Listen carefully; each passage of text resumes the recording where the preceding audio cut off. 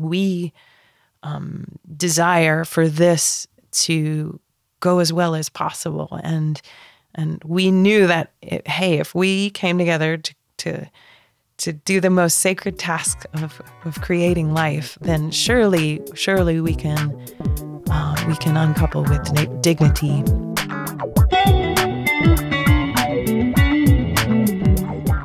Welcome, everybody, to the podcast, Relationships.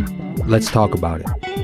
I'm Prepo Toplitsky. I'm a psychotherapist specializing in relationship issues. Everybody's got one. Partners, family, friends, co-workers, neighbors, relationships. Let's talk about it.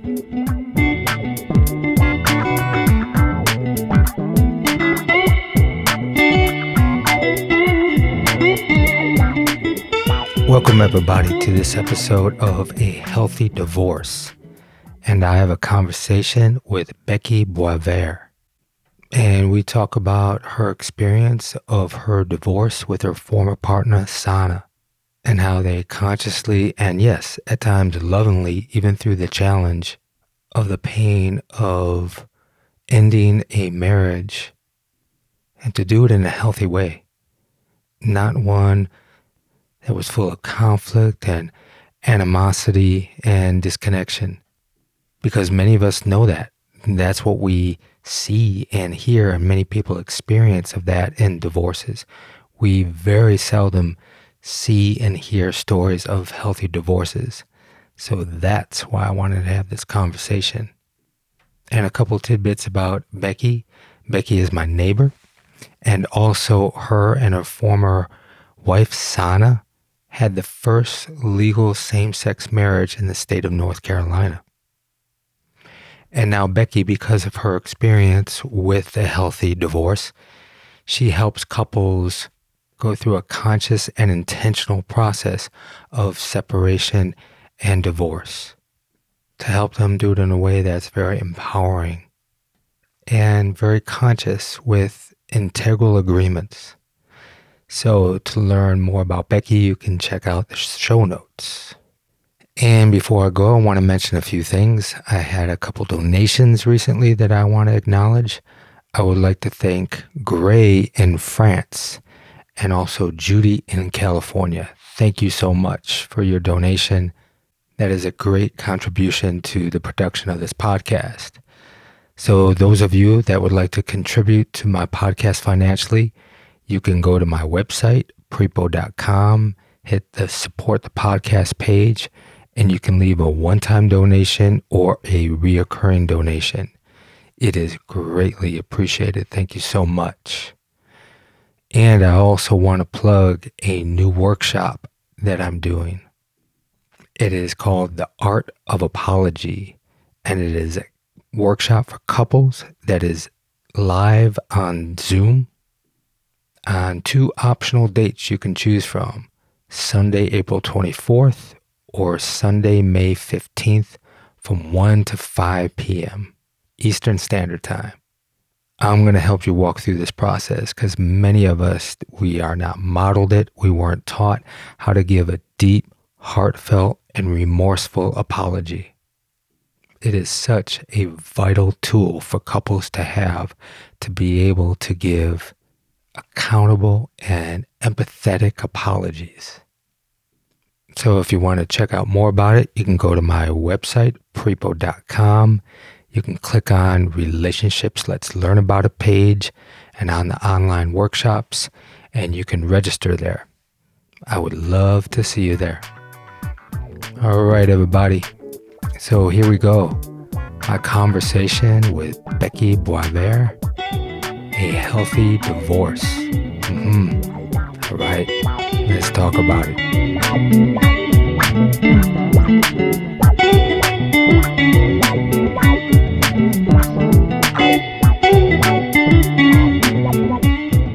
Hey, Becky. Hey, Prepo. Thank you so much for wanting to have this conversation. Yeah, from being my basketball junkie partner. For those of you, that's an inside. We have a neighborhood basketball little situation going on in spring and summertime, and Becky and I, we've gone at it. It's been fun. So now we're switching up. Yeah. Mm-hmm. Maybe you could do an episode on relating on the basketball court. Yeah, we're going to have to do that, the dynamics of that. Sweet. Mm-hmm. Well, it's a wonderful topic to talk about because I've done some podcasts before about breakups but when, I don't know how long ago, maybe about a year ago, we were talking and you told me some stories about your divorce, and I was so taken aback in a beautiful way of sound how loving and how conscious your process was. So I was so game when you said, yes, I would love to talk about it. It feels like an honor to be here and to share this process. Mm-hmm. Yeah. So maybe just a little bit of background for people around your relationship. It's a little unique. Mm-hmm. It's a international relationship. Mm-hmm. It's unique with some of the laws around same-sex marriage and how that came in. So do you want to give a little bit of background with Sure. your, Yeah. I guess some relevant background. Sanna is Dutch. My former spouse is Dutch, my co-parent. And I am American. And we actually met in India and got married in the Netherlands, where same-sex marriage was, the Netherlands was the first country in the world to approve same-sex marriage. So... and you were together how long before you got married? We were together 2 years before we got married, and we were officially married 9 years and together 11 years. And we had a daughter together, have a daughter together. That's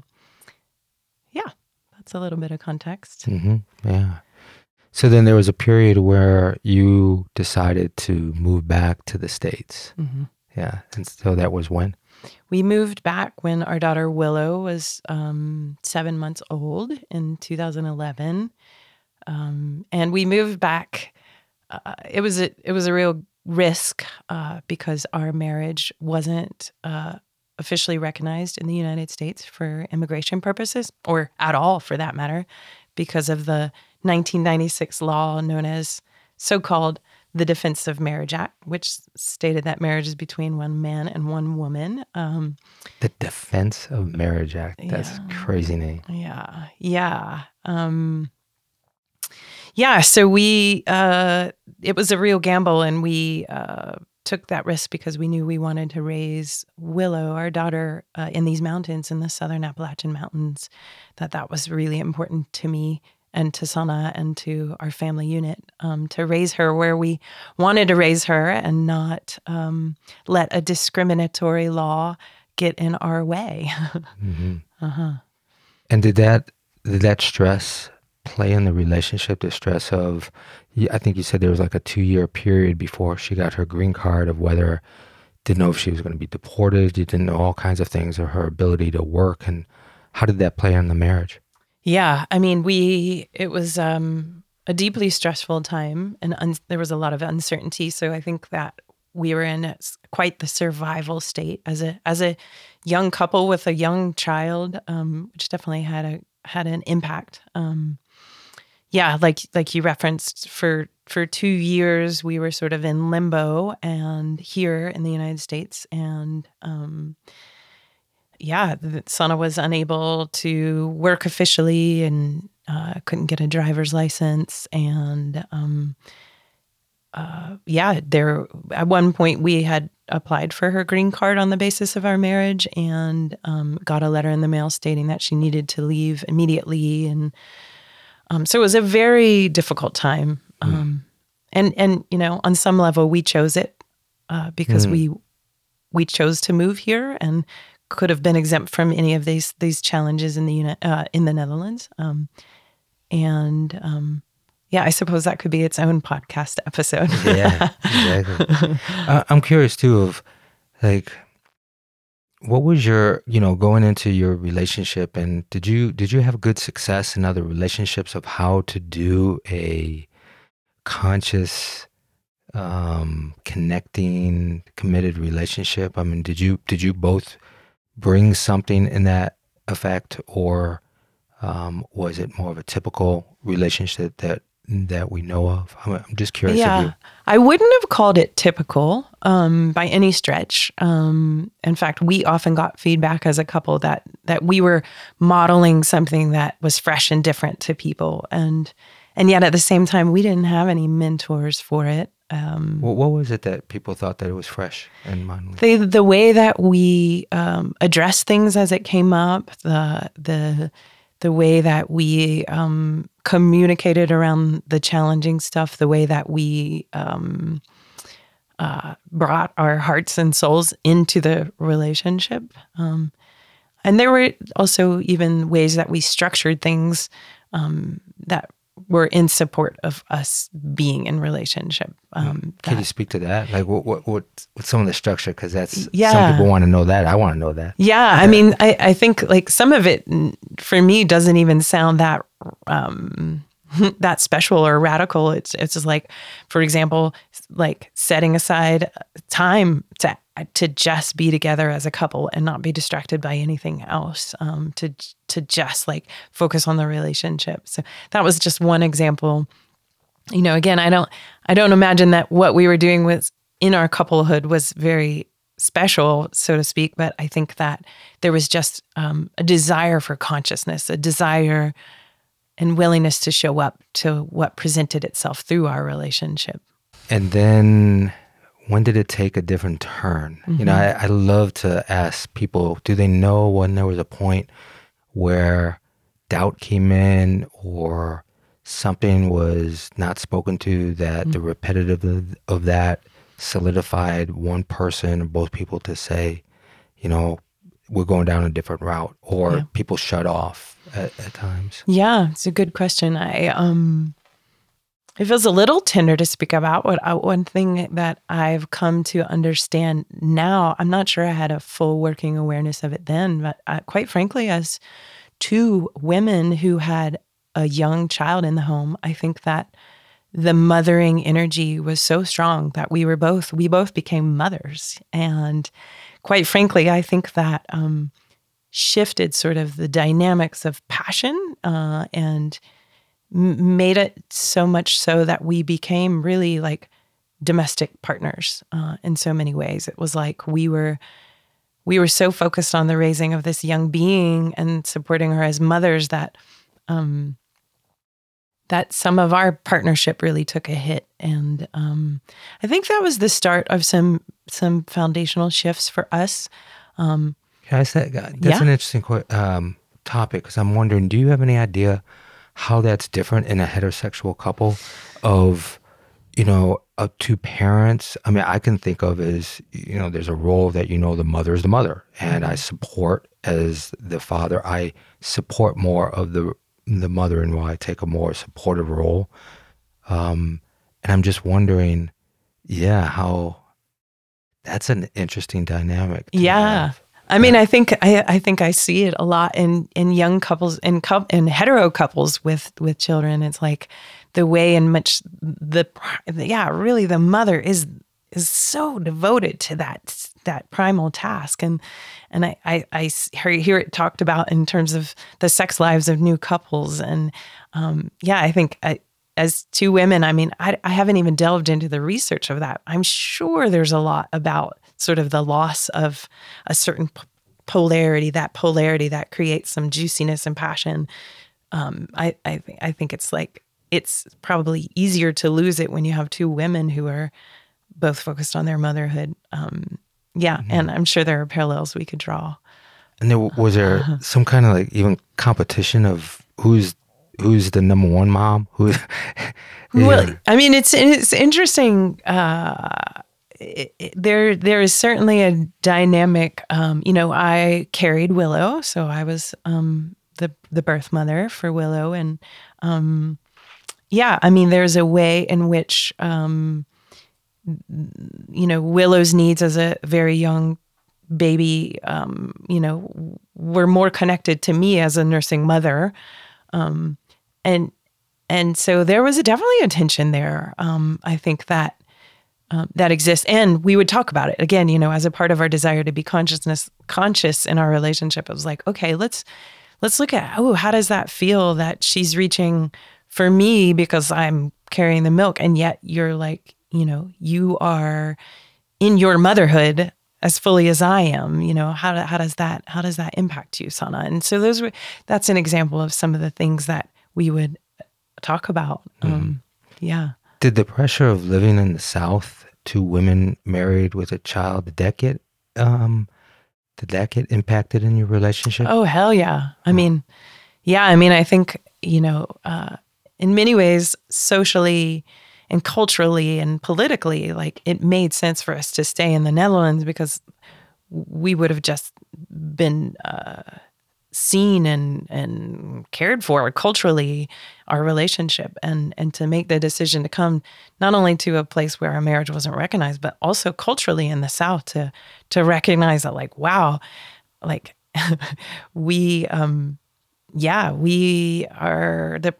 actively discriminate. Like, we can feel it when we go out into the world, and especially our daughter is biracial, so there's another element. That definitely played into our relationship. And wow, you threw that karmic dice, man. You wanted some juice. Oh yeah. And I like to say it took 4 continents to bring our family together. So it's like, it wasn't. Yeah, it was. I think that there were just such powerful forces that led to our coming together and the co-creation of our family that that all the other forces that were sort of against it were okay, because it was like, we're powerful. We're meant to be doing this thing, And so then, what year was it recognized? 2013, the so-called Defense of Marriage Act was dropped in a landmark Supreme Court ruling in June of 2013. And where were you on that totem pole? Oh my gosh. Well, that day, you mean? Or I'm just curious. I think in our conversation before, you said that you were one of the first couples. Oh yeah, we were the first same-sex binational couple in North Carolina to have our marriage recognized for the purposes of immigration, and the 6th nationally.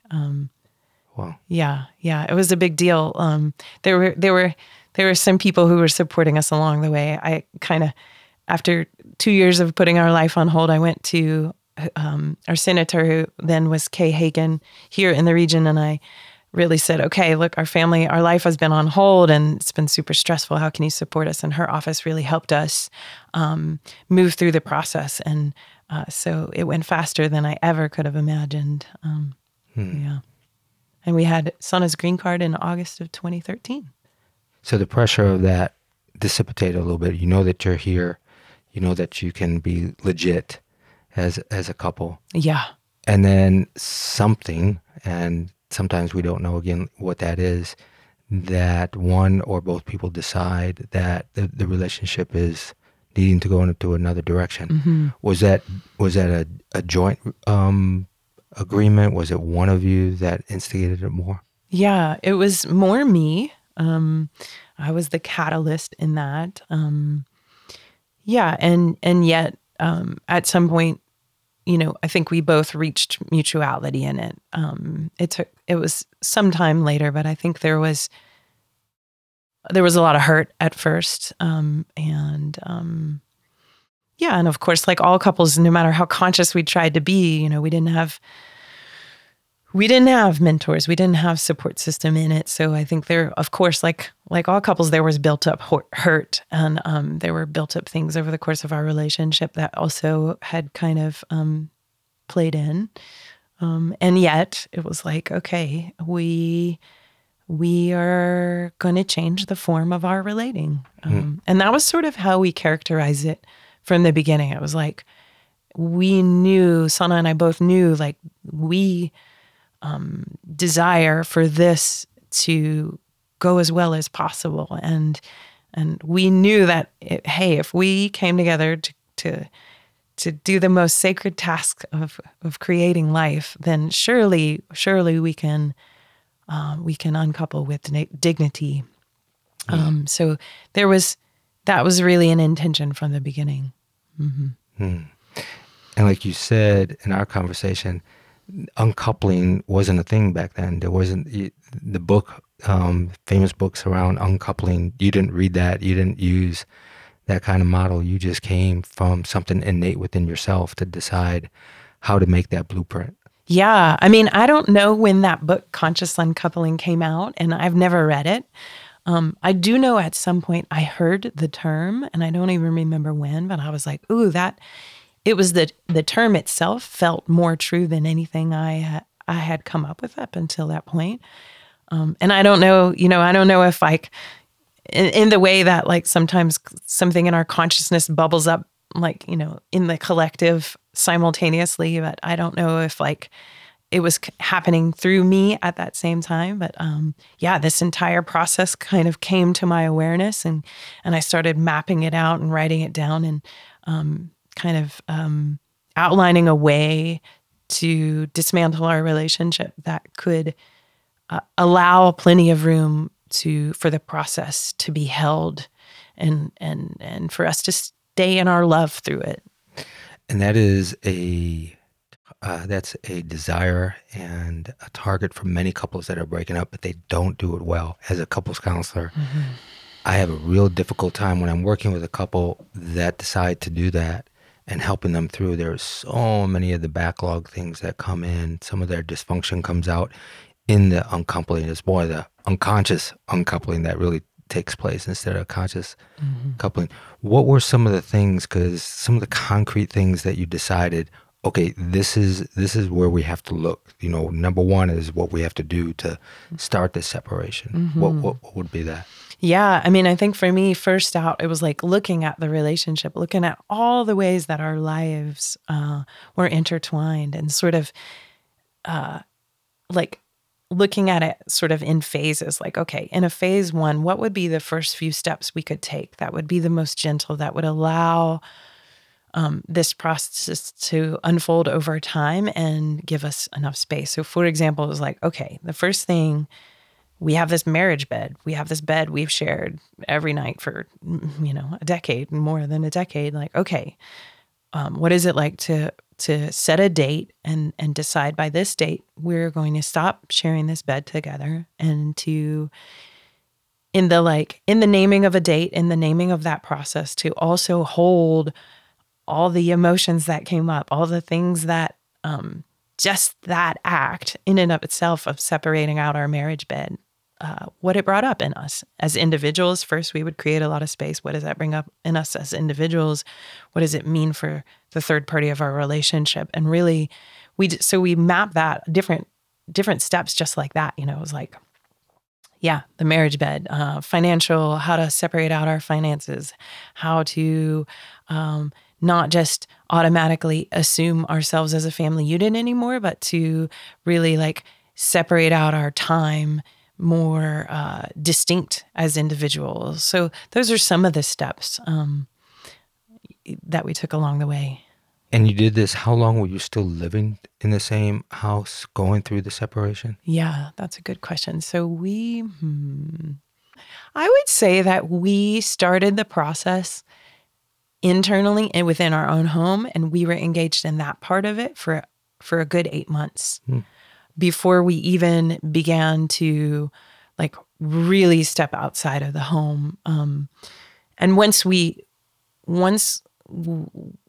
did go outside of the home, we had our arrangement was that we had one home. We sold our house and we actually moved to a community. And so we had one home in community, and that was where our daughter Willow stayed 100% of her time. And Sana and I rotated out of that home. And I think there's a book about that and an official term, I believe it's called nesting. We didn't read any of those resources but yeah, that was gosh, I even think that was a year before we actually took that step. And I asked you this before when we were talking downstairs. But a lot of couples, they end up going back and forth in that time frame, in that separation time frame, and it gets really kind of cloudy. Growing up for me, I would just remember when my parents were separating. It was like, wow, dad's back in the house. Oh, and 2 weeks later, dad's not. Oh, there's arguments and dad's gone. Oh, dad's coming back. And the confusion of that. But I'm sure with most couples, there's some sincerity of wanting to see that it worked out. Did you ever have any of that back and forth? Yeah, I mean, it's kind of interesting because I think that people in our lives were like, why in the hell are you uncoupling if you're doing this so beautifully and your love is so intact? So I think for us, like, there was a certain amount of resolve that we, at some point we knew, like we both knew, okay, we're changing the form of our relationship, and there was resolve there. And yet there were moments of just so much beauty and love and like honoring of one another and it was so against the sort of like the mainstream narrative of how divorce takes place. And because divorce takes place, the dynamic that you were talking about, the victim perpetrator. Yeah. Culturally, it's like divorce happens and there's a victim and there's a perpetrator, and that's the storyline. And that's the way it's played out in courts. In North Carolina, one person literally has to sue the other. Fucking nuts. So it's deeply embedded in the institution of marriage, the victim perpetrator dynamics. And I think, it was an upstream swim for us to hold to love and to know that we could do it differently. And yeah, I mean, heck, I talked about the steps in this process. There was like, at some point the step was to go file the paperwork with the courts, right?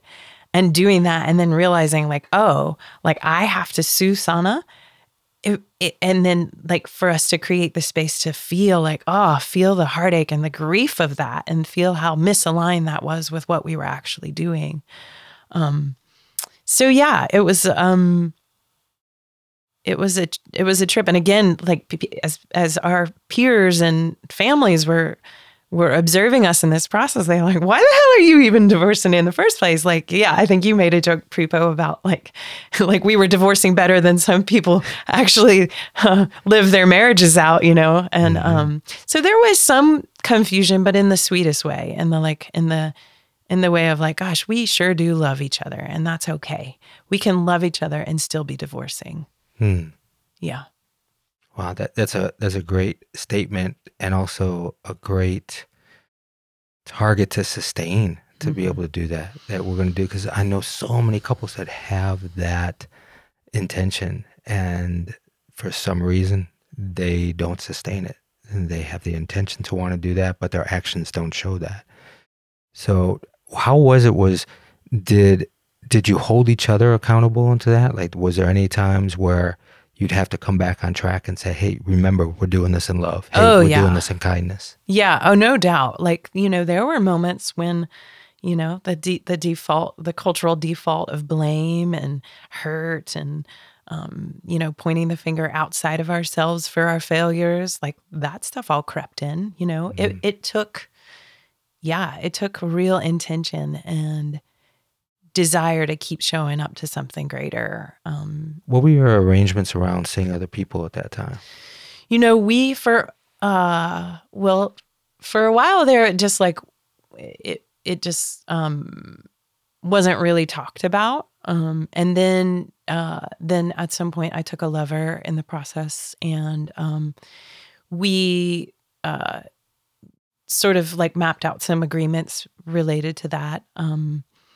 But yeah, that was a hard part. In hindsight, I wish that I had waited longer. Like, even though I wasn't interested in partnership, I really, really wish. I have some remorse that I took a lover so soon, and that played into some of Sana's hurt in a way that I feel sad about and feel remorse over, and wish that I had allowed for there to be even more space before Sana had to deal with that on an emotional level. Yeah. I was acting out of other needs in that process. Right. Mm-hmm. I know it's not easy to say what would be a healthy time frame for that, but from your experience, and I know you work with couples, helping them uncouple, do you give a target time frame or milestones of like, watch, this is a good time frame to start entering into possibility of another relationship? Give it whatever time frame because you know of hurts and processes and digestion needs to take place. Any thoughts about that? I've never actually spelled out specific time periods. I think for me, it's more a question of what's the intention going into it and bringing consciousness. Like when I'm working with a couple and one of them has made the decision to start seeing other people. For me, the questions that get asked are like, okay, well, what is that serving in you? Is it becoming a distraction to this process? Is it a way of deflecting the hurt that you might be feeling or obfuscating from the grief that you're trying not to feel? To me, it's less about a specific time frame and more about what's underneath that, what's within that, what needs are being met, and how is that contributing to the uncoupling process or not? How is it distracting from it? Yeah. Were you or Sana doing any individual counseling or therapy on your own to work through some of the issues that most couples have around that, bringing in unconscious anger, frustration, hurts, working through that? Because when I'm working with a couple or working with one person, it goes way better when they are working on those issues on their own and not acting them out through communication with that ex-partner. Yeah. I mean, it's critical. I think, no, neither one of us were actively seeing somebody at that time, a therapist or a counselor of any sort. And yet, like my whole orientation in life is self-reflection and work on myself. So I was just doing that naturally. And Sana also carries a lot of that orientation too. So, I wish somebody like myself had existed for the process I would have gone to. And maybe there was, but I wasn't finding that person. I was like really realizing like, wow, we are so devoted to this in a way that I was not seeing examples of around me. So in the state of North Carolina, we were talking about that the laws around divorce is you need 1 year of separation from domicile living in order for the divorce to go final. It starts from that supposedly day of separation. So you went through that process. Was that the time that you went to the court and got it finalized? And what was that like? Yeah. So, again, we had one home in community, and then Sana and I rotated out. Like we lived, so Willow had one stable home, and then each of us would spend time with Willow here, and then had another living arrangement. When we chose to do what's called a pro se absolute divorce. So we represented ourselves. We never had lawyers involved. We never had mediators. We just did the process ourselves and really mapped it out and did it well and just had agreements along the way. And you had real estate property. You had all things to we had a house. We had a house that we sold, and I mean it was a big deal. And we never even signed any like formal custody arrangements or any of that. It was like, and you still don't have? No, because we were like, we're loving co-parents. We spend holidays together, like we never needed to do any of that. It was like, no, why would we need somebody else to validate that for us? Like we're in this relationship as co-parents now, and we're going to create the life we want to create. So, there's probably many people listening going, man, I would love to do that. No fucking way could I do that. And I say you can. There you go. I say you can. Exactly. Yeah. It's just it's so hard when I hear one partner, say, yep, I got the custody agreement out. I want Christmas and she's not giving to. We're going to court. And it's like, wow. Yeah. Yeah. I mean, it took perseverance. It took time. We weren't going to like be in and out of a separation and divorce in a year. It really, it took our intention and our devotion and commitment. Absolutely. And to me, that was so worth it. Yeah. Maybe it took longer than we wanted it to, or that it, but, Yeah. and it was like, that was what we were signing up for, And maybe that's it, Becky. I think people want to get through that process because they want to get through the pain so fast. Yeah. And so they rush ahead of Yeah. where their emotional growth or understanding or their connection with each other. They just do it too fast, too quickly and it usually wreaks havoc. So that's beautiful that you were able to do it in a time frame that was really in conjunction with your process. Yeah. Yeah. And that the pain was a welcome part. It's like, no, we can't get over this without pain. Like, we are dismantling our primary family unit. That's some primal shit right there. That's tribal stuff, like it took real presence to even notice what was happening in our bodies around that, and like the amount of threat that felt like was happening in our lives. But it was like, no, actually, this isn't as threatening as it feels in our bodies. It's just that we are dismantling our primary family unit, and we can show up. We can do this in presence and know that it's going to be okay. So the pain was a rich part of it. It was like, I didn't want to just put that off to the side. To me, it was like going right into the heart of it was going to make it survivable, really. And the beauty of that, if people do go through the pain and they do feel the grief, they're going to be less apt to carry it over into their other relationships, Exactly. future relationships. Yeah. Yeah. I mean, how many people do you know? I mean, I know a lot of people who've been through one divorce and then like never really could open up their heart again a second time. And that's tragic. That's absolutely tragic. And usually, I don't know what it is, but of course, the divorce rates around here are 50 to 60%.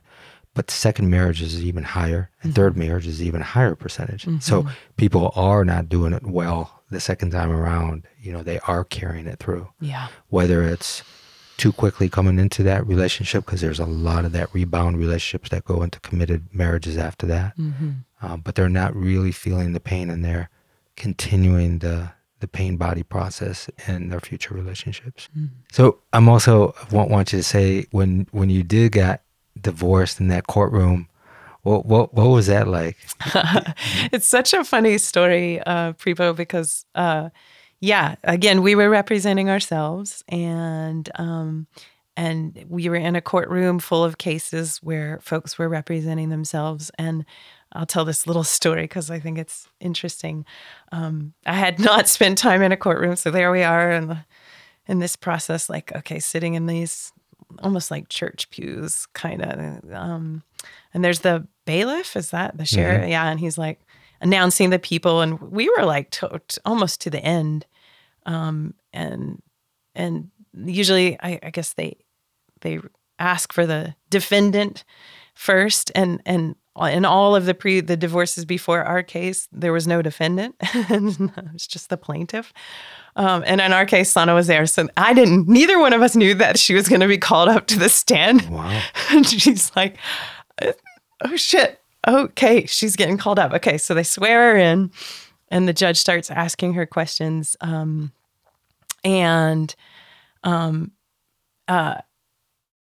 Yeah, it's a simple process, few questions, and then Sana gets off the stand, and then I get called up and get sworn in, and the judge asked me my address. And in that moment, Sana and I, even though we were living separately, we were both taking our mail in the Willow's home, because the nesting home. In the nesting home. And so Sana gave the same address as I gave. And the judge looked at me and said, "You've got some explaining to do." And because, in North Carolina, you need to have separate addresses for a year. So anyways, it was like this moment, and I could feel this panic in my body, like, oh my gosh, this is going to get thrown out of court. The judge thinks we've actually not been living separately. But anyways, I explained it, and it was fine, which I believe if we had had a male Southern judge, I think the outcome would have been quite different. Yay, female judges. Yeah, I think that she really saw the spirit of what I was sharing about our living arrangements and trusted it. And even though it was so unorthodox, and that Sana and I were there together, and all the things. I think that she saw the spirit of it and allowed it to go through. But I had this afterwards, Sana and I wouldn't that have been a trip if we had been denied a divorce because we weren't adversarial enough or conventional enough in our divorce.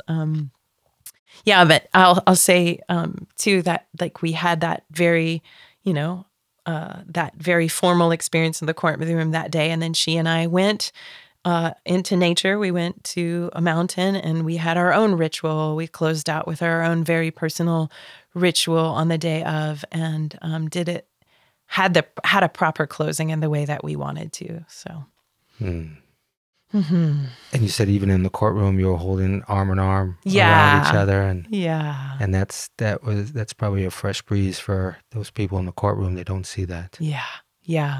There was just so much care and love and yeah. I just give you so much props for not only doing it, but just the process of the attempt to keep doing that process along in those years for your family. And I'm imagining also for your community, the inspiration that they saw and that you continue. I get to see you and Sana and Willow, in the community, and I feel no funky energy between you, all of you, and I can pick that up as a couples counselor real easy. So it's wonderful that you did that and you became an inspiration to also help people do that. And as you're helping people do that, what are some of the advices that you do give around the mindset or the process for people to really do it in a way that is honoring? Yeah. I sort of, based on my own experience, mapped out a whole way of doing this in phases. And some couples have approached me to support them in their uncoupling. And I do some mediation work in our community. So there are a lot of details to that process of what I created. And I'd say that the thing probably that I stress the most is that that there's a certain amount of, I call it exit momentum.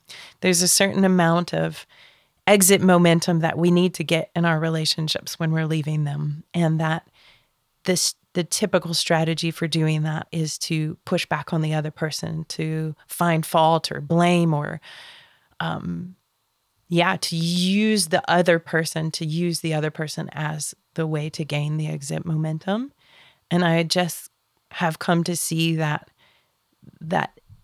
if that very start of the process can be handled differently, if we can see that we're trying to get the momentum to get out of our relationship, and that momentum can come from within ourselves and not vilify the other person or not blame the other person, that I think that's a starting point in consciousness that can help shape the process differently. And that part of not vilifying the other person is some aspect of, I would say, self-compassion, humility for our own hurt, to not have to put it onto somebody else. You said, to sit with that pain even longer within ourselves, and the grief of a lost dream, a lost future, and not just automatically blame it on the other person for not giving that to us. Yeah. Exactly. And to take radical responsibility and maybe we need to change the form of our relationship, and it's okay. And we both contributed to that, and that's okay too. It can just be okay. Well, that's a tall order, just to say, take responsibility of your life. Right? It's okay. It's not turning out exactly what my expectation was. This is what I got. How do I want to proceed in that? Yeah, because I think so many people act out of the hurt of what they're not getting and that expectation, right? A resentment is an expectation is a yet to be realized. I'm going to say that again. An expectation is a yet to be realized resentment. And so we have to really watch the level of our expectations, the attachment to that outcome. Yeah. Wow. What else do you want to share about this before we tail off? I really believe it's possible to enter and exit out of relationships better. And when you say enter, what's in your mind, and how have you helped people enter into relationships better? Yeah. Well, I think I told you, Prepo, that I was approached a few years ago by a former colleague of mine who was on the pathway to marriage, and they're Unitarian Universalists, so they were thinking about premarital counseling and how that's done in the churches. And then I thought, well, what would be the conscious equivalent of premarital counseling?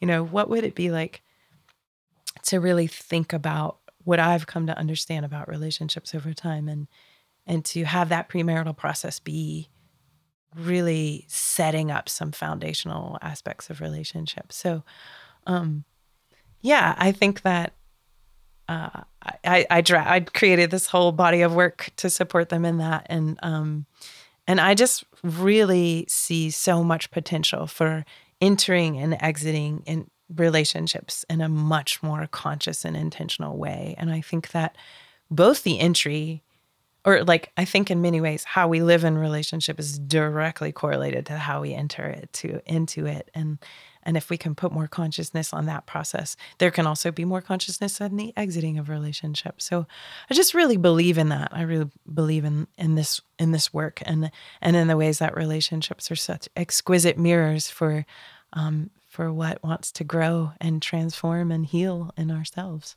Mm-hmm. Yeah. There are sometimes when I'm working with a couple in a premarital focus, I tell one, okay, say I commit to getting angry with you, and I commit to having a conflict with you. And they look at me and say, why would I ever say that? I said, because it's going to happen. Mm-hmm. And so it's much better to say that will, and now decide what the process will do when that occurs. Mm-hmm. Not that I want to do that, but I will do that. I will get angry. I will go off. I will be unconscious. And this is what I want to do and commit to when that process happens. Exactly. Instead of saying, I'll always love you forever. All these outcome commitments. And I think it's much more beneficial to do process commitments. Mm-hmm. And then the outcome commitment will take care of themselves. Yeah. Yeah, exactly. Exactly. Cool. This has been fun, Prepo. Yeah. Hey, before you leave, what do you got juicy in your life that you want people to know about? What, any new projects, anything that you want to share? Yeah. Well, I have been in a career transformation in my life, and have come to this work of coaching and working with individuals and couples. It came to me. It was not something I was seeking out, and I find that it is a place of deep honor, and it feels like my contribution to this world, a part of it. And so I've begun to slowly do more of that. I'm also doing mediation work in community, and that is deeply fulfilling. In many ways, I find that the meaningful work that I'm engaging these days is work that comes to me, that I don't seek out, which is quite a different way to live. Now that I'm in my middle age, it's like it's very different from the ways that I sought work in my first part of my life, which was more teaching. I was an educator for many years, and created a holistic middle school program from the ground up, and did all sorts of radical kind of alternative education stuff. Which was, by the way, how you met Sana.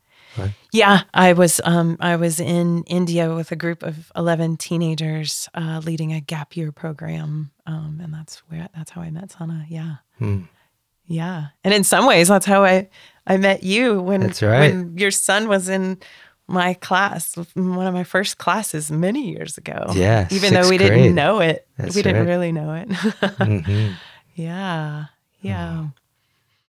Wonderful. And I also want to just personally thank you for all the caretaking that you've done with Rainbow and being there for her in that way, caretaking emotionally and being there as a friend and listening to her through some of her challenges of illness and her mother passing. And so you have a wonderful capacity to hold space for people's stories, their pain.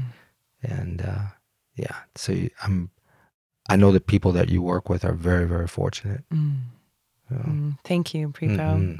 And yeah, Rainbow is such a beloved of mine, so it's really precious to be in close connection. Sweet. Yeah, thank you. Thank you for having me. Thank you for initiating this. Yeah, it was sweet. I really wanted people to hear the story, to hear what's capable of, to hear that it's not something that's some pie in the sky space endeavor that's unattainable. No. And that they don't need this huge educational background. They can just be a human being with staying with the heartful focus that they want to try to achieve. And I know that one partner may be able to do that better than the other. And I know that happens, that one partner wants it more than the other. But you picked a partner that, a lot of people, when they break up, they think that it's a failure. And relationships have a lifetime, whether it's a day or 50 years, it's a lifetime.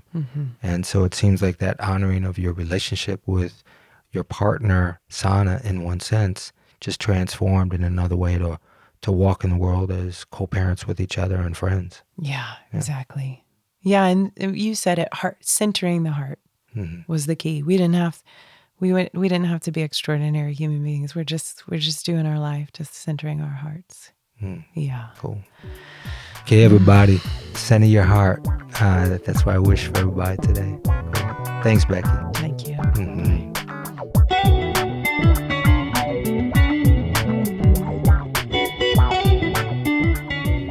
Relationships, Let's Talk About It, is a production of Heartshare Counseling and Consulting, PC, of Asheville, North Carolina. For more about licensed counselor Prepo Teplitsky, visit prepo.com. Theme music by Artie the Monk. This content is intended for informational purposes only, is not a substitute for professional counseling or therapy, medical advice, diagnosis, or treatment, and does not constitute medical or other professional advice.